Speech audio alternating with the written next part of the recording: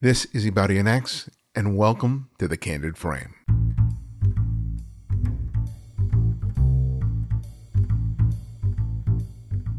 Sometimes the best subject matter is in one's own backyard. It's a lesson that I've certainly learned over the years, but it can be a simple one to forget. It's easy to think that the better subject matter is somewhere else, other than right where I am, in my own city, in my own neighborhood. So it's interesting to me when a photographer turns their lens to the familiar and is able to produce a strong body of work.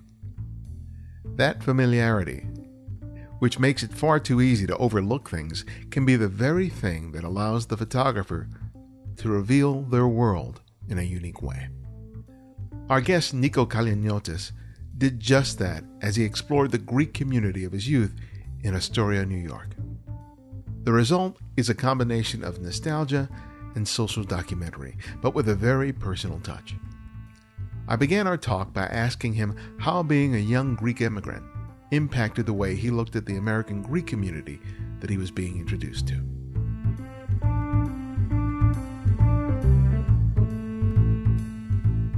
Well, it wasn't a bad taste. It was more, you have to understand that, and a lot of people don't really understand that, because especially if you haven't lived in Europe in the 90s, you have to, or especially when I first came here, like late 80s, there was no, there were just Greeks basically in Greece. There was no ethnic diversity whatsoever. Minor, very minor. So when plus I had my friends, etc. I was involved with, soccer is big in Greece. I was a kid. I didn't want to lose my friends and, my community and my neighborhood.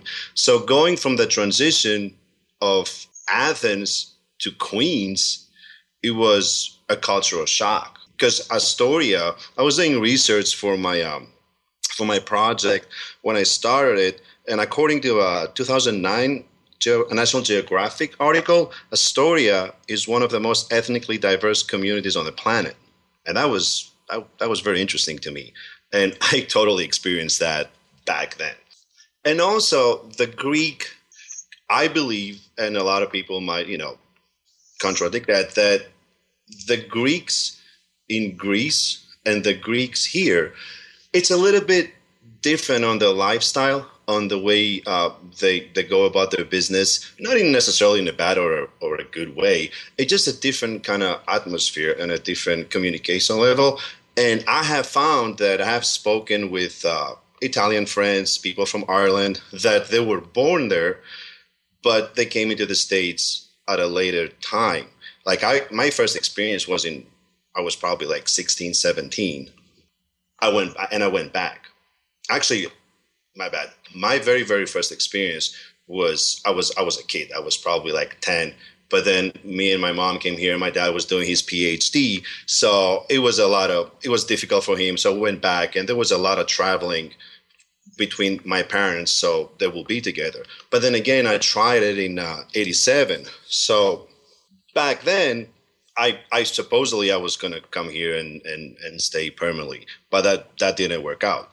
But like I was saying earlier, from friends from other nationalities, when you are born there and you come in the States at a later age, I think it's a little bit different than born here from a Greek family. So, and a lot of the parents and, you're having a lot of quote baggage from, a lot of cultural involving religion, traditions, etc., which I do follow. Don't get me wrong. I have nothing against all that. But it's interesting how when you come in here, people that came in the 50s, 60s, or before that, or after that, they try to maintain the Greek identity, if you want to call it. And, well, not if you want to call it. They try to maintain the Greek identity, but at the same time, they try to assimilate in this environment in New York. And that's something that I still struggle with. Do you think that part of it was the fact that you were 16 or 17, a very difficult time, regardless of where you're from and where you're living, that sort of helped sort of color the way that you saw the Greek community that you were now having to call home? Absolutely. It was definitely an age factor. And that's why, when I went back, in Greece, you have to serve in the army. It was mandatory. So I had, when I went back, I have to take care of that. I didn't serve, but I came back here to go to college in '98, and I kind of like, I'm at the age limit right now that they're not calling me to go back. But what you said is totally on point. In fact, I was the reason that my parents weren't really together because I refused to basically come back. And I did when I first came here, I from JFK, I told my dad, I'm leaving next summer. That was in '87, and I will never come back here. And I actually did that. It was a funny story, but we don't have to get into that. But it's I basically locked myself in a bathroom in the apartment in Athens the day that we were supposed to come back in the United States, and I refused to go to the airport. And you would think, a lot of people would think, what is wrong with you? You don't want to live in New York City? Because in New York City is this, it's a fairy tale, it's a metropolis, it's a very popular place, especially, when you are in Greece, people, it's their dream to come to New York. Did part of what you experienced have to do with being sort of, quote unquote, fresh off the boat? Well, fresh off the boat, good point. The other thing that I think I talked about it in more extent into for this project. I'm doing some writing and I'm revisiting because I'm trying to self-publish a book about it. Was that you can say that I was fresh off the boat, but I think there's another ingredient into that whole situation, and that is that I didn't consider myself an immigrant per se, like somebody coming here for economic hardship. I didn't have, I was fine in Greece, but I just came here because I was forced to. My dad had a job here. He still has a good job. So I came because of my family, of my dad. And, I wanted to have that connection. I didn't want to keep the family apart. So, but it's totally, I was fresh. You throwing into this environment that you never experienced before. Culturally, above all, I believe, and I still believe, it was a very important factor to the way I felt. And if I go to Astoria a lot, I visit because I live in Scranton, I'm a couple of hours away. And it happens now, but when I was photographing and I was on the street, I would spot people and I would, regardless of age, and I will stop them to photograph them. And 4 times out of 5, I would ask them if they were Greek, and they were, which was, you can see that in the characteristics, also in the behavior. But Astoria has changed so much right now. I don't know if you visited that area. Back when I first came, it was a lot of when I first visited Astoria, it was basically Greeks and Italians. Now it's everybody. So it's hard to pinpoint the Greeks among other ethnicities of that kind of Eastern European, Southern European. So what inspired you years later to go back to that community and try and, use your camera to document the experience, not only that was happening now, but that was kind of reflective of your memories of it? Interesting. Yeah. You see, I lived in New York State. I lived in Watertown, New York for 4 years. And before that, I worked in a newspaper in Ohio, a very small town. And then I moved to Watertown, New York, which is in Thousand Islands. Beautiful area. And then in 2011, I was working in newspapers and freelance, etc. But I decided to go to grad school, take my MFA, because I always wanted to teach. So I went to New York to go to the School of Visual Arts in 2011. Well, another interesting thing is that I had to transition. First of all, to me, was very difficult in a sense, but maybe we can talk about this a little bit later. The transition from the editorial to the personal. That was huge. Maybe keep a note on that. We can talk about it later. Okay. But it relates to that. I went there in 2011, and I wanted to. Basically, I was looking for an apartment, And I was looking for Brooklyn, Forest Hills, Manhattan, different locations. But for some reason, there was this interesting force that was driving me back to this area to look at places. Although I resented the place, 20 years ago, I will always visit it. And I still do, like I said earlier, to go to the coffee shops, have, the Greek food, ethnic food, great ethnic restaurants in Astoria right now. So I ended up, of all places, back to the area that I resented, like I never wanted to be there. Not for personal reasons. And my project is totally a personal reflection. It has nothing to do of me representing. No, this is the Greek community, and it's a representation of it. Not at all. It was my how, like you said, how I'm gonna depict this experience that I had and the search to assimilate with the environment in a picture. That was a huge struggle for me. Yeah, it's an interesting challenge because you are trying to express what your experience was 20 years ago in a community that's changed dramatically since you lived there as a kid. How did you make that leap? Well, that particular project had different. I had different ideas about this project. Initially, I wanted to, because of that change, that it was predominantly Greek Italian and predominantly Greek back in the day, but now it's like a cultural melting pot, and it's a really great neighborhood. And I wanted to my direction was leaning towards I'm going to cover the ethnic diversity and all these different cultures. I will attempt.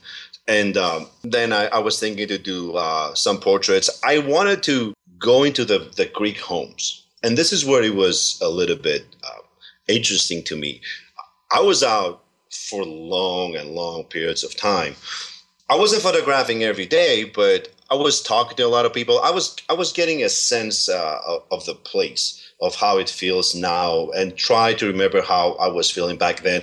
Because this entire project was done in about, I don't know, 5-6 blocks, if that.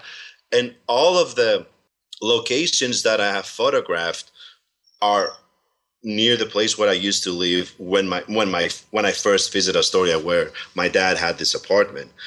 But I really wanted to try to get into the homes. I got into one home, and I was always saying, hey, I didn't have any connections to begin with in Astoria. I would basically get out of my apartment and try to talk to people to let me in. And I didn't really get any access into that. And I think I'm pretty good with communication skills. I'm a friendly, outgoing person. But that never happened. That kind of fall out of the tubes. And also you have that transition from the editorial, the assigned to the personal, that I need to do this project. And I said to myself, I have to let this go. I have to go out with no agenda and photograph how I feel.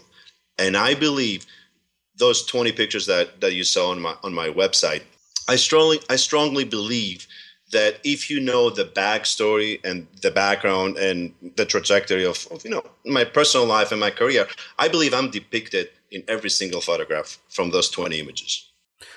Did you find that trying to make photographs from a very personal place was more difficult than the kind of things you faced when you were shooting editorial with all the, demands and challenges that entails? Oh, absolutely. In the editorial assignment, I was very fortunate to work at the Watertown Daily Times, which is in Watertown, New York, near Fort Drum, very huge military base. And I was fortunate to have an editor, Norb Johnston, that the paper that I worked, we were very feature oriented. I was starting to develop an aesthetic and a style there. We did not cover meetings. We did not cover spaghetti dinners. We did not do any headshots. I had one assignment a day, 2 assignments a day. The rest of the shift was go out, take pictures, and it will run 5 columns. I was required to take at least 2 features. Watertown, New York, you're talking minus 35 in the winter, regardless. And we were required with five staff photographers back then to photograph, enterprise photographs. But coming back to what you said, the assigned, I find it a lot more, I still do when I freelance, a lot easier to go into a situation knowing the backstory and what is required, because logistically, I'm working under the same aesthetic perimeters. That was my plan that I decided to when I did the Astoria project, and still was a struggle, because I would go out there and what are you going to photograph? And New York City, this, it's photographed so many times by so many great photographers and people. And how are you going to make images that show this neighborhood in New York in a different tone, and at the same time reflect my personal experience of the past and my attempt to kind of make good terms with the area in the present. You call the series Bittersweet Apple. Can you explain why? Yeah, well, it's that when I was looking for a title, the Greek, I'm going to attempt to say, well, you probably won't make any sense. It's an ancient Greek word. The translation from English to the bittersweet apple in Greek is pikroglykimalon, which means bitter, sweet apple. So it was this bittersweet experience that I have, because I love New York. I love Astoria. But also there was this bitter feeling that I have when I initially moved here. So I thought it would be an apple, obviously, New York City. And I thought it would be kind of interesting to kind of combine this bittersweetness into the title. How long were you out there shooting before you felt like you had hit a groove? Was there a particular point where you feel like you finally had a sense of what you were trying to achieve there? Interesting. The project, every time, like I said earlier, every time that I would go out, I decided, because all the other attempts failed, to go out free of any thoughts and attempt to express with the pictures my feelings. And I put a lot of emphasis into the light and the shadow, into when we're talking about the aesthetics of the picture. But a fascinating story was, there was a barber shop, which is a guy playing the bouzouki in one of my pictures in the slideshow on my website. And I went there during a very a February blizzard, and there was this old lady wearing black. The old women in Greece, predominantly when the husband passes, they all wear black. Same in Italy. So she was in this barber shop inside, obviously, with a younger lady. And every time I passed, there was only no picture opportunity. And one day she was there, and I entered. And I said, hi, I want to do some pictures. I did a couple of portraits because I was in the initial, in the refining stages. And you're not going to believe this, but I asked her, where are you guys from? And she told me, I'm from Serbia, Kozani. And I was, what? And I was born there. She was my grandmother's cousin that my grandmother had passed a year before I met this lady. She was cousins with my grandmother, and she was visiting her daughter from the same village into that. And I met her at the barbershop. And then it gets more interesting.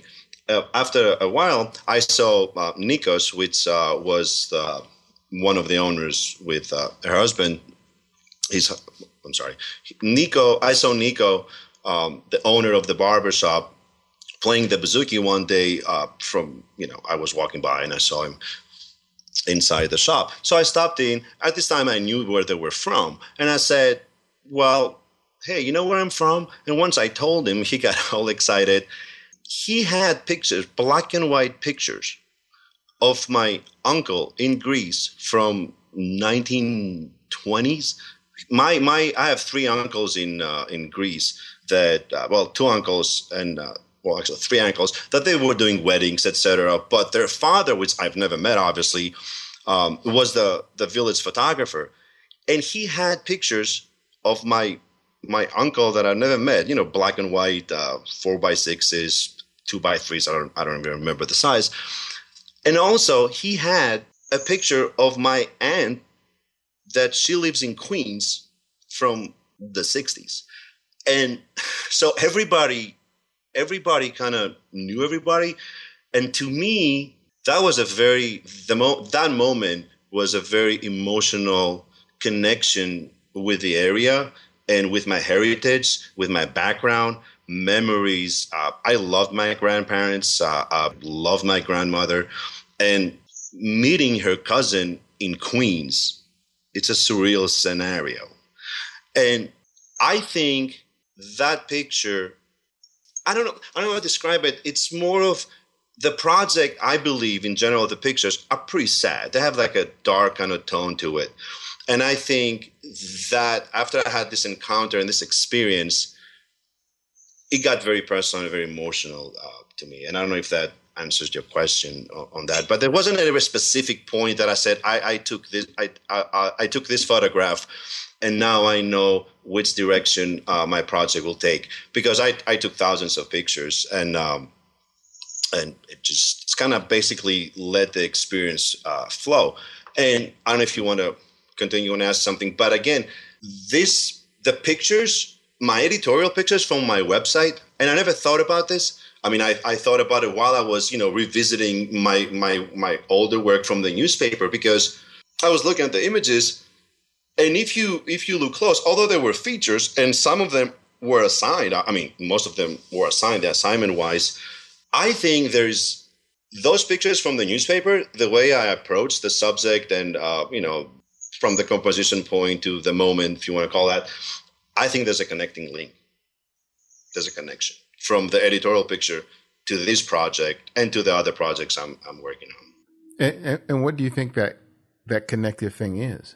I think that's sad. I think the connecting link is that identity issue and this nostalgia that I had from thinking about Greece. And the interesting part of it is that I lived in New York State, and when I would travel all over New York State for assignments, I didn't have any issue being in New York. But every time I would go back to Astoria, I will have like a flashback of what was going on. But I think the pictures, maybe not all of them, but a great amount of the editorial pictures have this, longing for something to happen, looking for this identity, especially especially the last image with the guy in the bucket. But I think aesthetically they're very similar. And I think the content, although, I didn't have total control in the editorial environment, is very, very similar. I think it's kind of interesting that when you were first there as a young man, that you didn't feel particularly connected to the community? Yeah, definitely. Back then, when I first came to Astoria, and I actually went to, I didn't go to a Greek high school in Astoria. I went to Long Island City High School, which is next to the Queensboro Bridge, and 80% of my class was basically Greek. But I don't know. I don't know if there's a relation to it, but I think it's a different lifestyle back then. And when you're young, you have probably a false perception of what you should be doing. I mean, my main concern when I was in 16, 17 was that I want to follow my soccer team. I want to be a soccer player. I don't want to be, I don't connect with, I don't follow hockey, although I love hockey right now, but I don't follow baseball, everything. And the Greeks, okay, that live in Astoria, they do follow that. If they were born in this country, of course they will follow that. Baseball, I have no idea back then. But now that I went back, Was it a mistake, core mistake, that I made that decision? I don't know. I think I should have reevaluated that choice in a more appropriate manner than I did. But going back to the area right now, I would say absolutely I feel more comfortable, and I feel that, that emotion and that connection with the people. But it has changed. It has changed a lot. In the 80s or even early 90s, the coffee shops, everything that was Greekly related had a Greek tone to it. Like you would go, there's pictures of other photographers that I've seen. I don't recall names right now, but they were breaking plates, and it was wild Greek bouzouki nights. You don't have that anymore. You don't have that. And there's still, of course, some tavernas and traditional restaurants, but the traditional coffee shops right now are a little bit more scarce. Like they're Greek owners, but they have a very European, New York kind of tone to it. And I'm not in planning. I'm starting a very long-term project there, and I'm going to attempt. I've never photographed professionally, if you want to call that, in Greece, and I want to cover every facade of the country with the same approach that I did that bittersweet apple, and because there is a lot of photographs that coming out of Greece right now because of the economic situation, and most of them are about despair. And everybody's drugs. So, well, there's drugs everywhere. There always was drugs. So I'm starting a big project there. So hopefully, it will be very interesting to me, because like I said, I've never approached. I'm going back after 20 years to photograph. So I'm going to see how that would go. So you have another project called the Keystone Narrative. Tell us about that. Well, that's a completely different project, which again, I think it's interesting to talk about, because my dad, when he moved, he's in Pennsylvania right now, in Scranton. And in 1992, I visited, he was visiting us in Greece, and we all came back to the States. And obviously he didn't have a car to pick, we all flew here. So we took a bus to go to Scranton, Pennsylvania. I didn't know what Pennsylvania was. People in back then, New York, LA, Boston, that's about it. So I had no idea where he's at. And of course, this is pre-internet area. So we traveled and we ended up in Scranton. Scranton is the Office. I mean, you know that, right? The Office show that they have there. Yeah. Uh-huh. Yeah. But I went there, and it was another interesting experience for me, because Scranton in 92, first of all, he has nothing. It's not even close to what it is right now. Now there's a lot more going on there. But in 92, there were probably like 2 bars, and that's about it.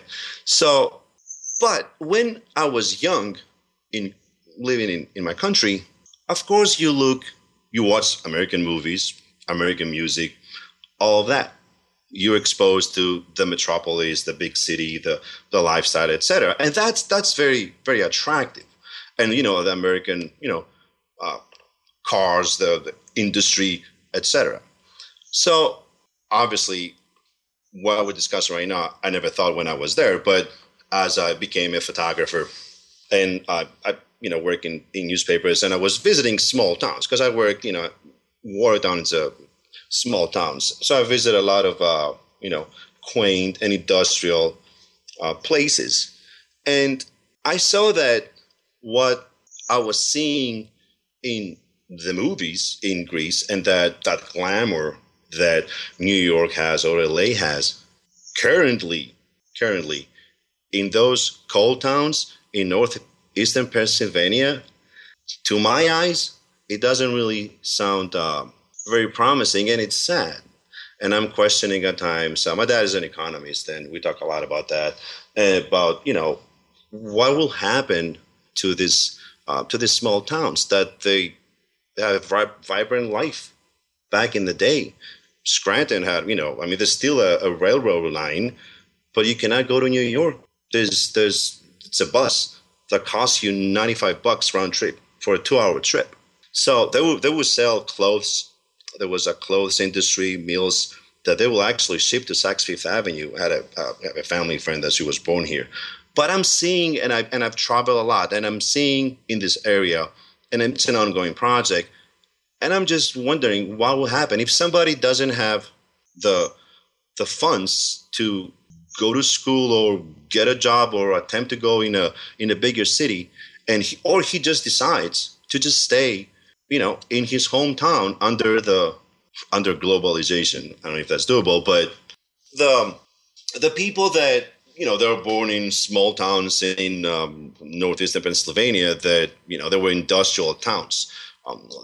Or cities like Bethlehem, for example, or other areas. We don't need to name names, but if someone doesn't have the funds and doesn't have the means to to go to college or wants to go get a job in a bigger city, I don't think there are a lot of opportunities locally because there's no industry. We have a lot of services, but you don't have industry.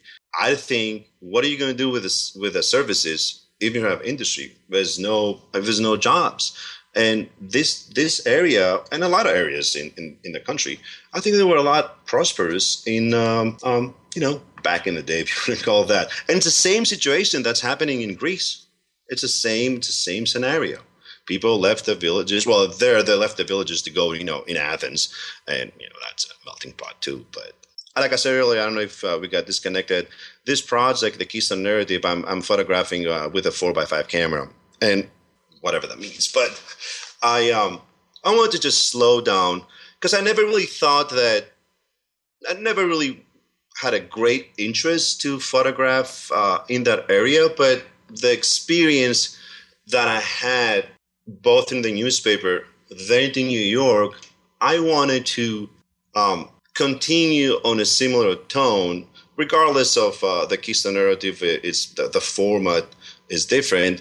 To investigate, the local scale, the storefronts that basically are going out of business, and question with a little bit of humor in some photographs what will be the future. I mean, with no industry, I just think that something needs to, I don't know, be done. I'm not the one to say that, but do you find that with the personal projects, it's providing you an opportunity to explore aspects of being an American today that you couldn't or didn't have the opportunity to do when you were at the newspaper, even though you were focusing primarily on feature stories? Absolutely. I mean, the personal projects and that I'm working on right now and are very, very on point to that. I think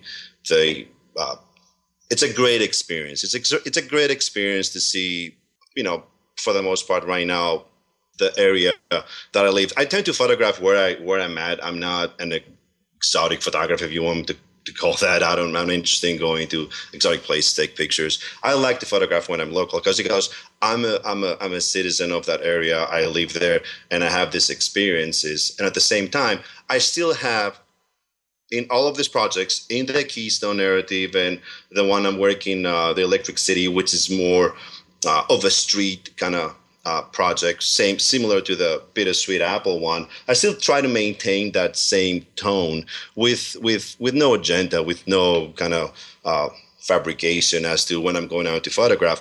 But it's a great experience to talk to these people and to people of this. It's a great experience to talk to people of these small towns, and they want to share their stories. So I don't know. I have different ideas about it down the road, but they want to share their stories. But at the same time, I don't know.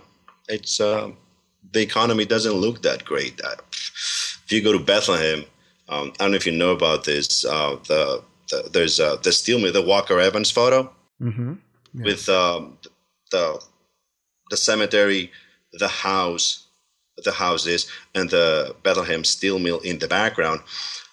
I recommend this as it was a very emotional experience.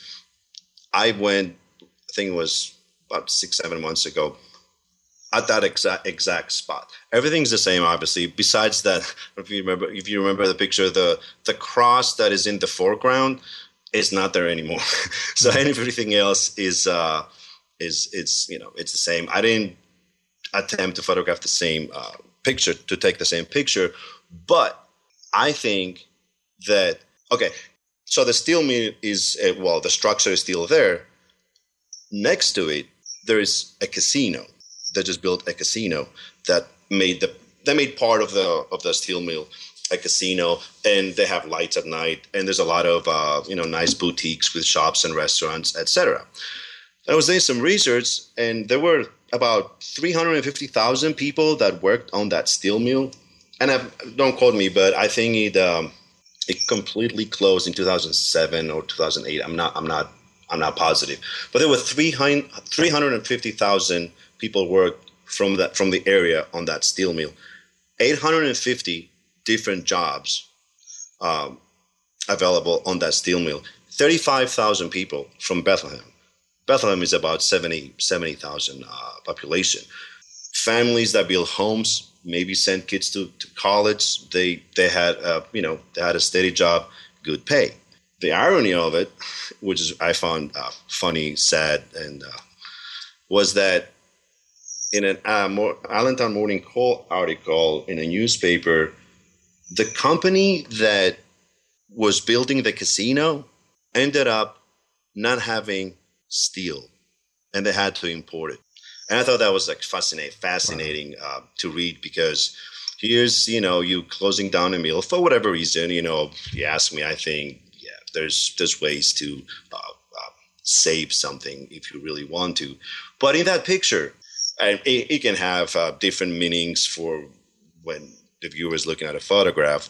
To me, and in a lot of Walker Evans pictures of that period, in the American photographs, was a prediction. To me, that picture that Walker Evans took in Bethlehem was a prediction, and I related to the people that work and the industry eventually will be dead at one point, will die, and next to it, it's a casino or whatever that means. You have a unique opportunity in your work to really get invited into the intimate aspects of people's lives in a way that most of us don't. And I'm wondering, does that leave you, considering everything that people are going through, especially middle class people, do those interactions leave you feeling hopeful or cynical? I'm always hopeful. I think photographers and I don't judge. I don't say, I always say photograph what you're interested in and photograph from your heart. I always say that. It sounds very simple, but I stand by it. And you need to photograph something that you care about, whether it be people, places. It's irrelevant. If you have a connection with your subject and with what you're photographing, I want to see that. And there's some photographers and photographs that do that, and some don't. And and that's my goal when I take pictures, is to see my connection with those people, with that place, with how this place feels, and go beyond the description of it, this is Scranton. But I want to attempt to represent the feelings of that space and the people and my feelings. Everything, of course, is subjective, and everybody makes their own interpretations. And that's a lot of people said, I understand your project in Astoria, that the Bittersweet Apple, but I also have my own experience that irrelevant to yours, that I can relate to those pictures. And also, it was a little bit of criticism when my project was featured at the New York Times Lens blog, that there was a comment there. It was interesting that a Greek photographing in Astoria, it's like a friend's coming photographing the friends or something like that. And it is so clear, at least to me, that I always approach people with respect, and I never try to, exploit them, whatever that means. But it was never meant to be a representation of this story. I think through the pictures, you have to express some sort of feeling, whether it be your feeling, whether it be the people's, emotions about how they are. But yeah, I think I'm hopeful, but I'm also worried because there's what's going to happen to these towns? Businesses left and they went overseas. Why? If you think about it, we're getting deep into that, so I don't want to sound political or anything like that. Well, my last question that I ask each guest is I ask them to recommend another photographer for our listeners to discover and explore. And it can be anyone, someone you've long admired or someone you've recently discovered. So who would that photographer be and why? I was waiting for that question because I listen to your blog constantly. Joseph Kudelka. Oh, yeah. Mm-hmm. With no question. As to, I can feel Joseph Kudelka in every single pictures. And his book, The Exiles, it's a magnificent piece of art. And in many of his interviews, he's a traveler, basically traveling the world and photographing, an exile himself. So I don't consider myself an exile, but in his pictures, I see this passion that I were talking about earlier, and this connection between the photographer, the connection between the photographer and the subject. And I think I admire a lot of photographers, but he will be my number one choice. And definitely, yeah. And where can people go to find out more about you and your work? Well, right now on my website. I'm pretty active on Instagram, NJK Photo, and I upload a lot of things there. And I'm in the works right now with a colleague to start an online magazine, but that's down in the works. We're still in the process of doing that. So basically, my website and Instagram for now. Oh, great. Well, Niko, thank you so much for making time and for reaching out. I really enjoyed having a chance to talk. Thank you so much. I really, really, really appreciate it. And thanks for doing this. It's a service to the photographic community. And on all levels, you have some great photographers there. I have discovered some great photography on your podcast. And listening about the work, I think what you do is magnificent in the sense that it's better in a way to listen to the photographer and then go and look at these pictures, at their pictures. That's what I usually do. I listen to podcasts and then I go to their website because I believe you need to have the backstory of photographer to kind of really connect with the work. Yeah, that can help a great deal. I mean, just from talking with you, I gained so much insight into what you're doing. Oh, thank you so much. So that's good.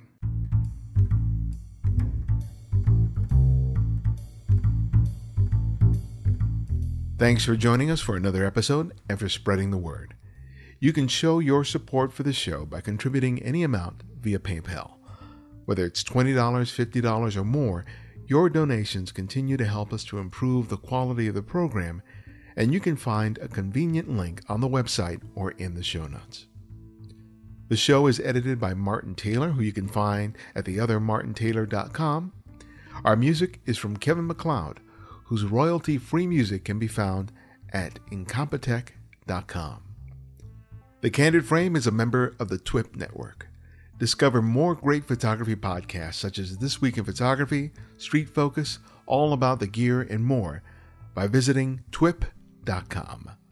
And this is Ibarian X, and this is The Candid Frame.